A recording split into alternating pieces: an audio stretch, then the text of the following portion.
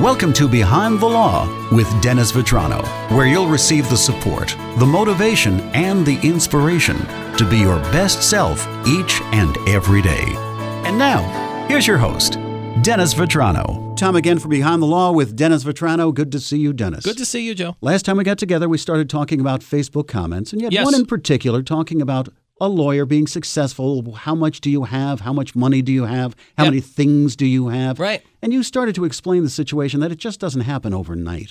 Yeah, that's absolutely right. And I think, we referred to what I call a teaching point, and the teaching point is, look, people want to look at where you're at now after you've reached that level of success, but they never want to take the time to dissect how you got there. So let's talk about that a little bit. I'll tell you, look, when I was struggling with math, when I was in elementary school, I spent hours going through flashcards with multiplication tables. I remember it clear as day. And right now, I could tell you, 8 times 7, 56. 9 times 8, 72. I mean, that's the thing. You work hard at things to be better. Even if you're not that good, you make yourself good. You will it to happen. I spent hours with a tutor. When I wanted to get my grades up to make sure I got into the right school that I wanted to go to, I spent hours, working and studying hard at Dutchess Community College. And when I saw people hanging out on the lawn all day, doing nothing, hanging out with their friends, I was back at my house studying. And by the way, I was working 2 jobs, and even when I was in law school, second year of law school, I was full-time credits. I was 3 jobs. I was a bartending job, I was a paid internship job at the Attorney General's office, and I was a non-paid internship job. That was second year of law school.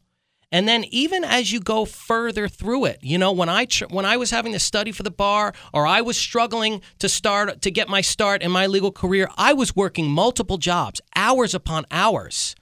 So, and when people in college were, on vacation, they were going to Cancun and they were, going to Daytona with, for trips with their buddies. I was working and I was studying, and that's how I got there. Nobody handed me anything. That's where I am. So when you want to dissect how successful people become successful, there is so much behind it. There is so much behind it. And the teaching point for anybody out there, including me, is to see how'd you get there? How can I see what they're doing and help my situation? Because anybody can do it if you're willing to have the drive and discipline and put in the hard work. Dennis Vetrano, an overnight success, years in the making. Right. Find out more about Dennis. Check his website. drvetranolaw.com. Good to see you, Dennis. Good to see you, Joe.